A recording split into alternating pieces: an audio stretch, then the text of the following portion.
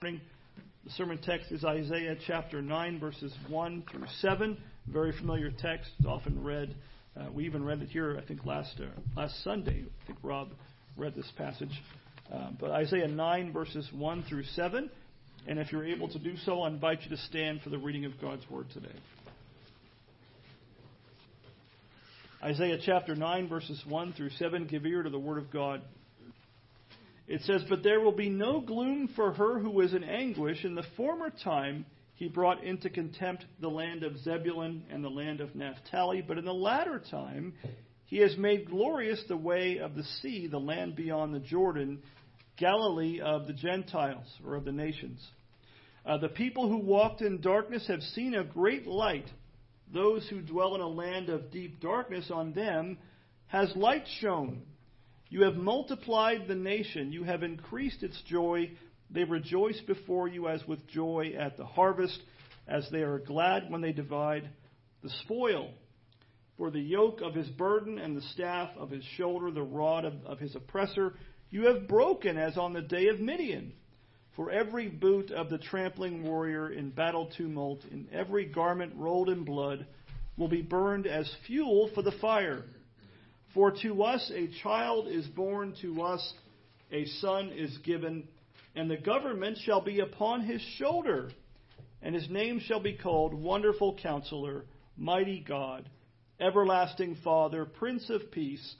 Of the increase of his government and of peace there will be no end on the throne of David and over his kingdom, to establish it and to uphold it with justice and with righteousness from this time forth and forevermore. The zeal of the Lord of hosts will do this." This ends the reading of God's Word. You may be seated. Well, I'm sure many of you, maybe most of you, know that the book of Isaiah, we've read a few of them in the past few weeks, including this text. But the book of Isaiah has some of the most wonderful prophecies and promises of the coming of the Lord Jesus Christ found in all of the Old Testament. This book is littered with prophecies of Christ. We read in a previous Sunday, Isaiah chapter 7, verse 14. There in that one verse, we are told of the virgin birth of Christ. We are also told of the deity of Jesus Christ our Lord as well. Isaiah 7:14 says this. It says, "Therefore, the Lord himself will give you a sign. Behold, the virgin shall conceive and bear a son, and shall call his name Emmanuel." You might know from Matthew's Gospel, Matthew 1:23, under the inspiration of the Holy Spirit, Matthew translates that for us, the word Emmanuel, telling us that it means God with us. So the name that was given to Mary's son, Emmanuel, literally means God with us. So make no mistake about this. Many hold the wrong views on these things, but the Lord Jesus Christ is God himself. He is God in the flesh, the Son of God incarnate. He is not, as the Jehovah's Witnesses say in their translation, a God with a small g. He is very God of very God. There is no difference in substance between him and God the Father and God the Holy Spirit. One God in three persons. Look at the prophecy. Maybe you have read this a number of times in Isaiah chapter 53. We call that sometimes the suffering servant chapter. It's one of the most well-known passages in all the Old Testament. There we are told of the sufferings of Christ for our salvation, and the doctrine of substitutionary atonement was taught there 7 centuries before the coming of Christ and his crucifixion. Listen to Isaiah 53, verses 4 through 6. There it says this, "Surely he," that's Christ, "he has borne our griefs and carried our sorrows, yet we esteemed him stricken, smitten by God, and afflicted. But he was pierced for our transgressions." 7 centuries before the crucifixion, it says he was pierced for our transgressions. He was crushed for our iniquities. Upon him was the chastisement that brought us peace. And with his wounds, or his stripes, we are healed. All we like sheep have gone astray. We have turned everyone to his own way, and the Lord has laid on him the iniquity of us all. So Jesus' death in our place was prophesied 7 centuries before it happened in Isaiah chapter 53. Even the idea of crucifixion is hinted at in these verses. And again, this prophecy of Isaiah was written 700 years before the coming of Christ. It was written long before crucifixion had been invented. And yet here we see it prophesied of. The fulfillment of these and other things prophesied in the book of Isaiah are so precise that over the years unbelieving liberal scholars have concluded that they surely must have been written at a much later date. They can't conceive of the idea that God could possibly give revelation of something so long, so far in advance. One of those things is that Cyrus, King Cyrus, is mentioned in chapters 44 and 45, over 100 years before his birth. And the return of Judah from exile was prophesied there as well. The unbelieving scholars can't possibly believe, they say, that could be possible. The words of Jesus to the Sadducees in Matthew 22:29 come to mind at that, where Jesus told the Sadducees that they were wrong because they know neither the Scriptures nor the power of God. They didn't believe in the resurrection, and this was Jesus' rebuke. Well, the same rebuke, I think, must apply to some of these liberal so-called scholars of God's Word.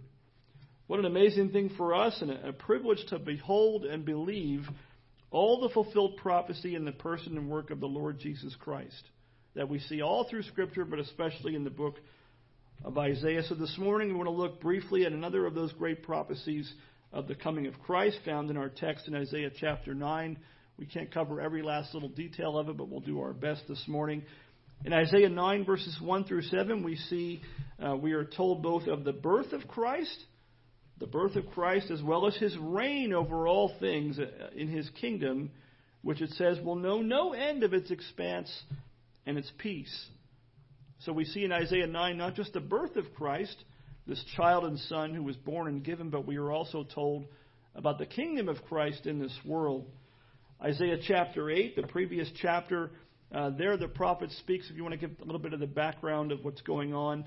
He foretells of the invasion of the Assyrian army that was to come, and it was amid this dark and gloomy period and backdrop that God gives us not just a message of judgment, but in the light of that, or in the context of that, also gives us a glimpse, a prophecy of the good news of the gospel of his Son. What a mercy of God in the midst of a really dark time in the time of his people, that God would give us a prophecy of the gospel as well.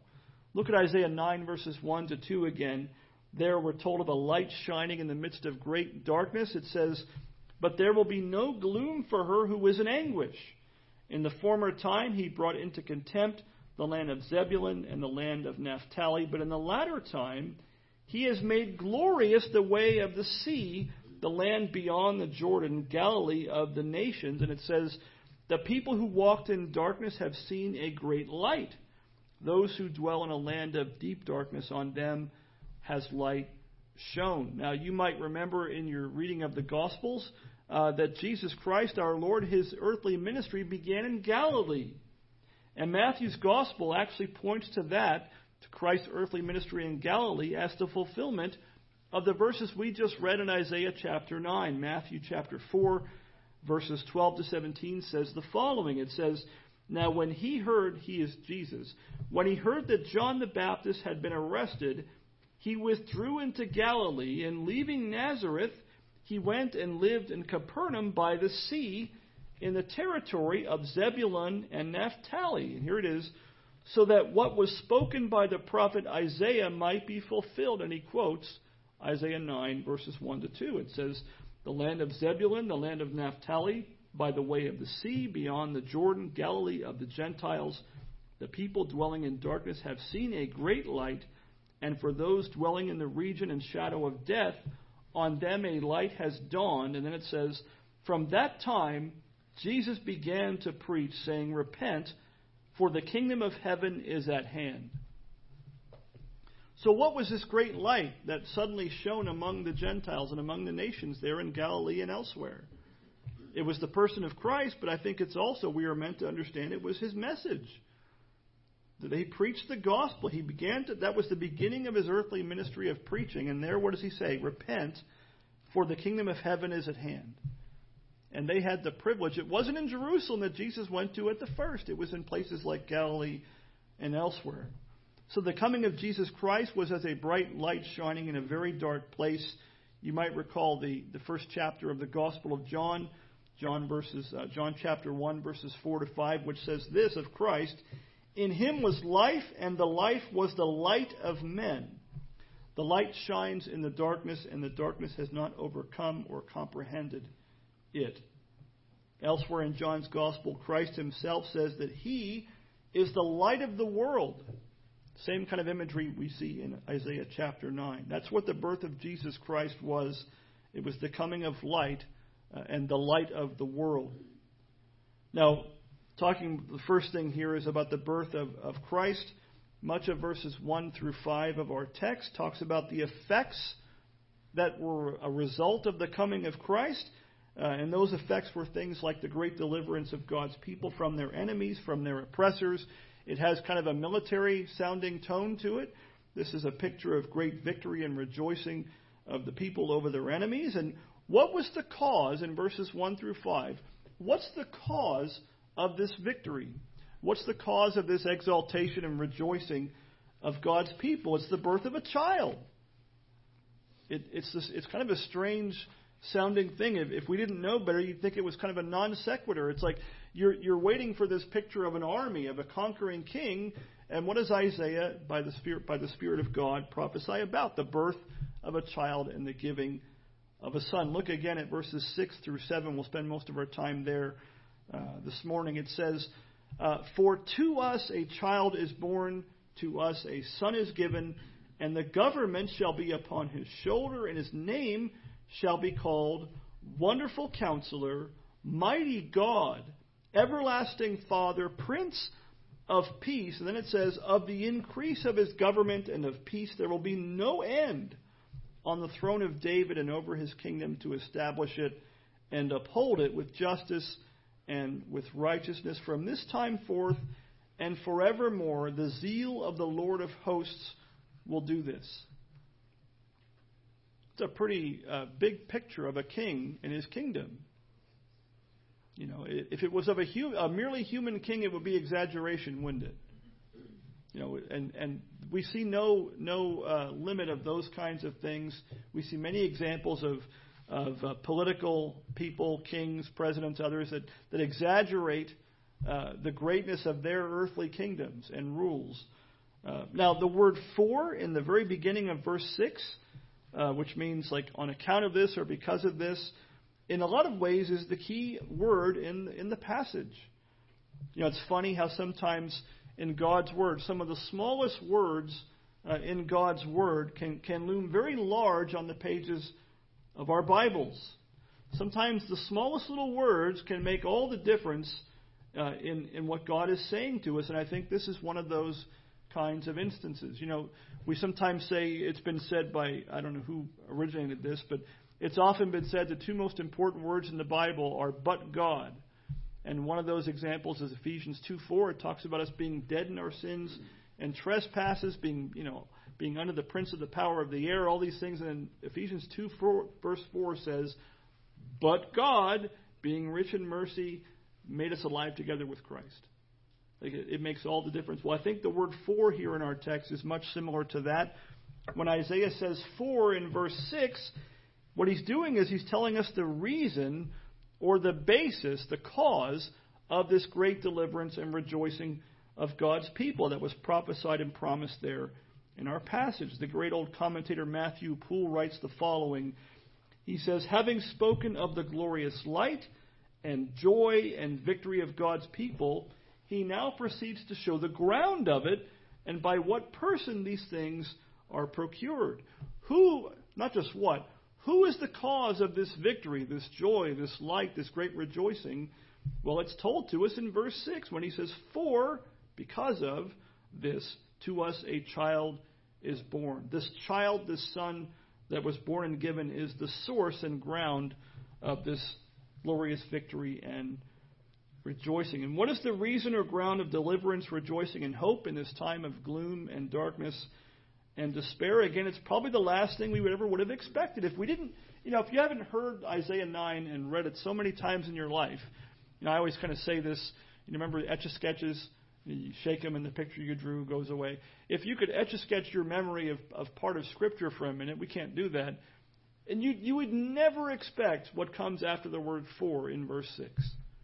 We would never expect him to talk about a child being born and a son being given, but it was the birth of a child, it was the giving of a son that was the source of this victory and salvation. Isaiah says, "For to us a child is born, to us a son is given." And speaking of small little words looming large on a page of Scripture, notice he doesn't just say, "For a child is born," and "for a son is given." That would be enough, but he adds a couple little words in both those phrases, doesn't he? He says, "For to us a child is born, and to us, or for us, a son is given." He was born, Christ was, he was born and given for us, for our benefit, even for our salvation. But look at the description of this child, this son, who would be given for us. This is no ordinary child. This is no ordinary son. The things that the Scripture says of Jesus Christ here would be blasphemous if they were said of a merely human king. It wouldn't just be an exaggeration. It would be blasphemy to say these things of any merely human king. Not even David or Solomon, in all their glory, could hold a candle to the one who was the light of the world. How is it that it can say here that the government of all these things could be placed upon his shoulder? How is it possible for a human king, a merely human king, that once he reigned, there could be no end of the increase of his government and of peace as a result? Lots of politicians and rulers promise things like this, and none of them deliver it. None of them deliver it except Christ himself. How can these things be? How can it be that these things could come to pass and not be hyperbole and not be exaggeration? It's because the Lord Jesus Christ, the Savior of sinners, is called here Wonderful Counselor, Mighty God, Everlasting Father, Prince of Peace. And he is the true Prince of Peace because he's none other than Mighty God himself. Jesus Christ is God Almighty and nothing less than that. Biblical scholar and theologian E.J. Young writes the following: "True peace comes to us because a child was born. That child, and he alone, is the Prince of Peace. Would we have peace? It is to him that we must go." So I'll ask this morning, do you have peace? Do you have peace with God? Have you been reconciled to God by the death of his Son, by faith in him? It's been said many times, but it bears repeating. You'll know no true peace in this life or in the life to come unless you have peace with God through his Son, the Lord Jesus Christ, who is here called the Prince of Peace. There can be no true peace in this life or the life to come without Christ. None. So if you don't know the Lord Jesus Christ, if you've never repented and turned to him, turn from your sins, look to him by faith, and have eternal life and true peace with him, true peace with God, even today. Well, the second thing, it's not unrelated to that, but the second thing in our text makes mention of is the kingdom of Christ. Not just the birth of a child, but the kingdom of that child, the kingdom of Christ. The kingdom of Christ, according to our passage here and elsewhere in Scripture, is not like the passing kingdoms of this world. The kingdoms of this world pass away. They rise and fall according to the sovereign decree of Almighty God. God himself raises up nations and kings for his own purposes and glory. And when they rebel against him and against his Christ, in due time, Christ, who the Bible calls the ruler of kings on earth, Revelation 1:5, can cast them down in a moment, and often does. History is littered with examples of the Lord Jesus Christ casting down rulers and even casting down nations for their rebellion, if you have the eyes of faith to see it. But Christ's kingdom shall know no end. Our text says it will increase and spread over all the earth, even as it has been doing since he was seated at the right hand of God as the King of Kings and the Lord of Lords. The risen Christ himself in Matthew's Gospel, chapter 28, tells us that all authority in heaven and on earth has been given to him. All authority in the entire universe has been given to Christ at the right hand of God. There is not a square inch of the entire universe, not just the world, of heaven and earth over which he does not reign, and over which his reign is not even now, in many ways, increasing in some ways.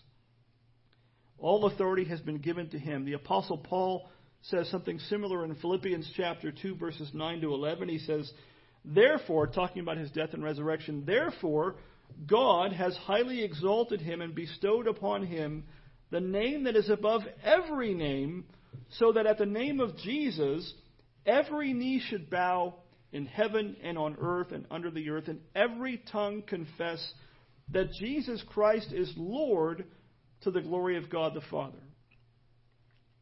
One day, everyone that's ever walked this earth will acknowledge Christ as Lord, as the rightful Lord and King. Psalm 72 says in the King James Version, he shall have dominion also from sea to sea and from the river unto the ends of the earth. You know, one of my favorite hymns, I was tempted to put it in the service today, but I thought I'd better stick with Christmas hymns since it's Christmas Day, is the ends of all the earth shall hear, based upon Psalm 72. Psalm 110:1, if you remember Pastor Gary a few years ago now, preached a sermon on this text and called it God's favorite Bible verse. Psalm 110:1 says, the Lord, that's Yahweh, says to my Lord, that's Adonai, sit at my right hand until I make your enemies a footstool for your feet. The Trinity is right there in the page. Two of the three persons of the Godhead. The Lord, Yahweh, God the Father there, says to my Lord. And what does he say? Sit at my right hand, the enthronement, the ascension of Christ, until what? Until he makes your enemies, his enemies, a footstool for his feet. So the Lord Jesus Christ must sit at God's right hand until he makes all of his enemies a footstool for his feet. How does God do that? How does Christ make his enemies his footstool? I always say one of two ways. He either converts them or he condemns them. Those are the two. He either judges them or saves them. And I pray that all of us in this room are the kind of footstool that he has saved and not that he is condemning.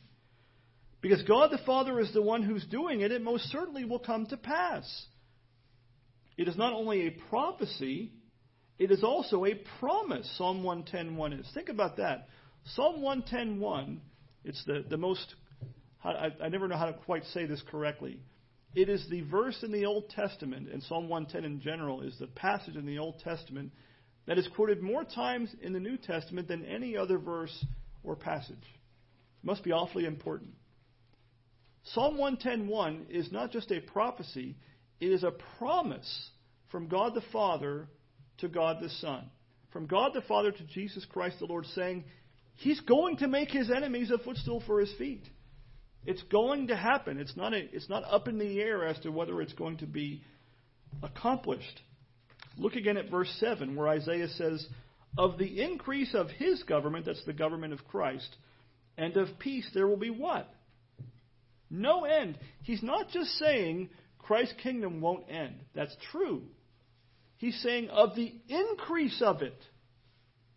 And where his government increases, what else increases to no end? His peace. Why? Because he's establishing it in justice and righteousness. He's on the throne of David and over his kingdom to establish it and to uphold it with justice and righteousness from this time forth and what? Forevermore. There will be no end to the increase of Christ's government and peace. And then what does it say at the very end of verse 7? The zeal of the Lord of hosts will do this. Not just the promise of God to his Son, but the zeal of God. So, it may not always look like it. In fact, it often doesn't look like it, does it? If you're looking at the news right now, you see chaos seemingly everywhere. You see pagan religion on the rise. You see perversion and rebellion against God's commandments everywhere you look. But these things will most certainly come to pass. Christ's kingdom will grow. It is growing, and it will be established. How? How does Christ's kingdom grow? Is it by the sword? Not any earthly sword. It's by the sword of the Word of God, by the gospel and the power of the preaching of the gospel. As Romans 1:16 says, the gospel is what? The power of God unto salvation for everyone who believes, for the Jew first and also for the Greek. It's the power of God. It's the way that God Almighty works. One commentator, I forget who it was, he called this, when he says that it's the power of God unto salvation, he called the gospel the omnipotence of God at work. It doesn't look powerful. In fact, Paul calls it elsewhere the foolishness of preaching. The foolishness of preaching, God uses it to save sinners. And one of the heavenly hosts praised God at the birth of Jesus Christ our Lord. Well, the third thing and the last thing I'd like us to look at is in the very last sentence of verse 7, where it says the zeal, it speaks of the zeal of the Lord of hosts. How is it that you and I can know that all these things we've read of in Isaiah 9, all these prophecies of Christ's kingdom and His peace increasing and never ending, how are you and I to know these things will come for sure to pass? Why else ought we to be firmly convinced and persuaded of the success of the gospel and of Christ's kingdom conquering and ruling over all things? Isaiah tells us right at the end of verse 7, where he says simply, the zeal of the Lord of hosts will do or will accomplish this. Now notice this, he doesn't just say, which he could have said, he doesn't just say the Lord of hosts will do this, does he? That would have been enough. It should have been enough. It should be enough for us, but he says more than that. He actually gives us two reasons in one in some ways. And one of those is the zeal of the Lord of hosts. It's by these two things and others that our hearts should be assured in serving the Lord, knowing His kingdom will have no end. First, I'll do them in reverse order if that's okay. First is the power of God. The power of God should assure every believer these things cannot help but come to pass. Christ's kingdom cannot help but increase. The peace as a result of His kingdom growing cannot help but increase and be established. Why? Because it says God is the Lord of hosts. God could have picked any name of His He wanted to pick in this passage, but He used the name the Lord of hosts in particular. What does that word mean? It means that God is Almighty God. To be the Lord of hosts is to be the God of angelic armies, the God of the very hosts of heaven. When you think of an earthly nation, when you think of its power, what do you think of? You think of its armed forces. You think of its military. And you might think in our day of all the bombs and equipment and things and the increase of that, but it's really the size of your army and the power of that army. Well, who has a mightier army than God? God is the Lord of hosts. He is the God of angel armies. When you read of the things that that God uses the angels to do in your scriptures, they would be a terrifying thing to behold. Their power is something we could not comprehend. We would be, as even the Apostle John was in Revelation. Remember, John twice in Revelation was like bowed down before them, almost to worship. And the angels had to say, whoa. I'm paraphrasing. They didn't say whoa. But no. We are God's fellow servants just like you. That's how powerful they are. They aren't these chubby Hallmark babies. They are mighty warriors that do great things beyond even our imagination. But God is the God of angel armies. He is the Lord of hosts.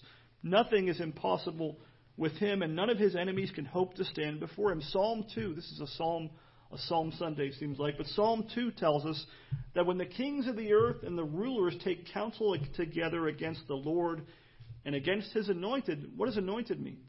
It's the Messiah. Messiah means the anointed one. So they are taking counsel against God and against Christ Himself. What does Jesus do in response? You and I are terrified often of the rulers of this world. At least, as far as things in this life go, they affect us very often for harm. If anything, it's one of the things many of us believe in limited government, not of Christ's government, but of our own earthly governments, because the more power they have, the more harm they do. Not so with Christ. But think of the most powerful nations in the world in our day, and them all gathering together against God and against His Christ, how does Christ respond in Psalm 2? It says in Psalm 2, verse 4, He who sits in the heavens, who is that? The Lord Jesus Christ is seated at God's right hand. He who sits in the heavens laughs. Laughs. And it says, the Lord holds them in derision. He dashes them to pieces in His own providence, in His own time. The Lord Jesus Christ, the Lord of glory, laughs at them. In other words, they're nothing to Him. They can't possibly stop the expanse of His kingdom. There are nations in this world, and sometimes it seems like we're becoming one of them, who enact laws and things and punish the preaching of the gospel. What are they doing when they do that? They are trying to take counsel together against the Lord and against His anointed. And what does God do? What does Jesus do? He laughs. They can't stop the power of the gospel. His gospel is the weapon that He uses to advance His kingdom, and it's been doing so ever since the very beginning. But what's the second reason we're given in verse 7 at the very end of our text? It might be the most amazing reason of all. It says, the zeal, not just the Lord of hosts, but the zeal of the Lord of hosts will do this, or will accomplish these things. What is zeal? And we use a lot of words as Christians. We read a lot of words in our Bibles. We don't really often define them. The same Hebrew word as we see in our text translated as zeal is often translated as jealousy. A husband's jealousy for his wife. Same word. And I think with good reason. Those two terms are very closely related. Sometimes it's hard to know when you're translating Hebrew in the Old Testament which one you should use, because they're so closely related together. Exodus 20, the Ten Commandments, verses 5 to 6, in that passage about worship and idolatry, it uses the same word, and most of our Bibles translate it as jealous. It says there that God prohibits the sin of idolatry and will worship, and we are told the reason why we are not to make carved images and to bow down to them or serve them is what? Verse 5 and 6. He says, for, there's that word again, for I, the Lord your God, am a what? Jealous God. Not jealous in a sinful way, right? This is a holy jealousy. I am a jealous God, visiting the iniquity of the fathers on the children to the third and the fourth generation of those who hate me, but showing steadfast love to thousands of those who love me and keep my commandments. What kind of hatred of God does he have in mind here? Idolatry. Will worship. What is will worship? It's basically doing whatever we think we like. Instead of saying, what does God say in His Word about what we should do and how we should do it in worship? Idolatry says, well, I like this. I prefer this. Instead of saying, what would God have us do? And one of the most common things that we do as human beings, as sinners, is we commit idolatry. Sometimes even actually making statues and images to worship God by. But God is jealous for His glory, and He's jealous and zealous about His worship. And we should be as well. God is jealous or zealous for the glory of His name. He is zealous for His worship. He is zealous for the kingdom of Christ His Son. And ought you and I who believe, ought we not to be zealous for those same things? Ought we not to be zealous for the things of God, for the things that the Lord our God is Himself zealous for? In fact, the Lord Jesus Christ, you might know, was so known for His zeal for the house of the Lord that it was said to consume Him. John chapter 2, verse 17, it says, it's written, zeal for your house has consumed me. Remember what that was in fulfillment of, or what that was referencing? Christ overturning the tables of the money changers.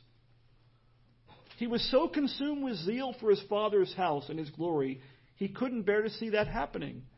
And He starts turning tables over. Christ took the worship in the house of God very, very seriously. And that was a quote from Psalm 69, verse 9. Are you and I likewise zealous for the house of God, as Jesus himself is? God is zealous for the salvation of sinners. He's so zealous for it that he gave his only begotten Son, that whoever believes in him, John 3:16, whoever believes in him should not perish but have eternal life.